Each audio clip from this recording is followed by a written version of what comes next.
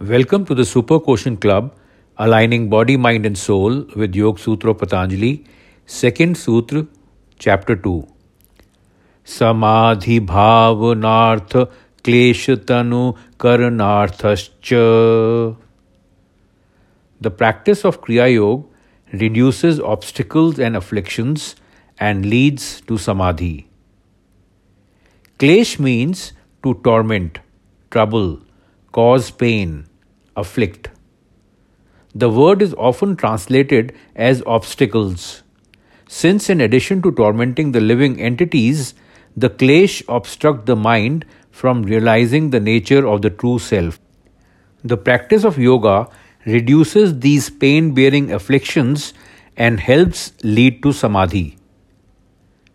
The intent to reduce the cause of suffering is both a starting point and a process.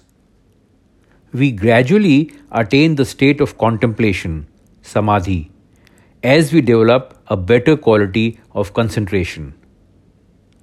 What links these two objectives as mentioned in the sutra? Reducing obstacles and attaining samadhi. It is the realization that concentration is impossible unless we reduce our personal problems and suffering.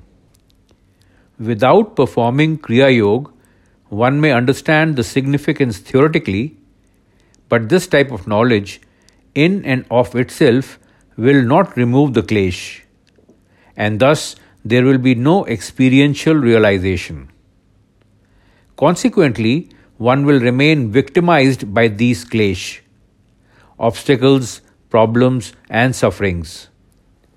Hence, Patanjali is prescribing that one must actively perform Kriya Yoga. It will be pertinent to reiterate here that the goal of yoga is not to obtain something that is lacking. It is the realization of an already present reality. Yoga practice does not bring about samadhi directly. It removes the obstacles that obstruct its experience. Without eliminating these klesh, there is no question of bringing about this ultimate state, samadhi-bhavanarthah. What are these klesh? Patanjali details them in the next sutra.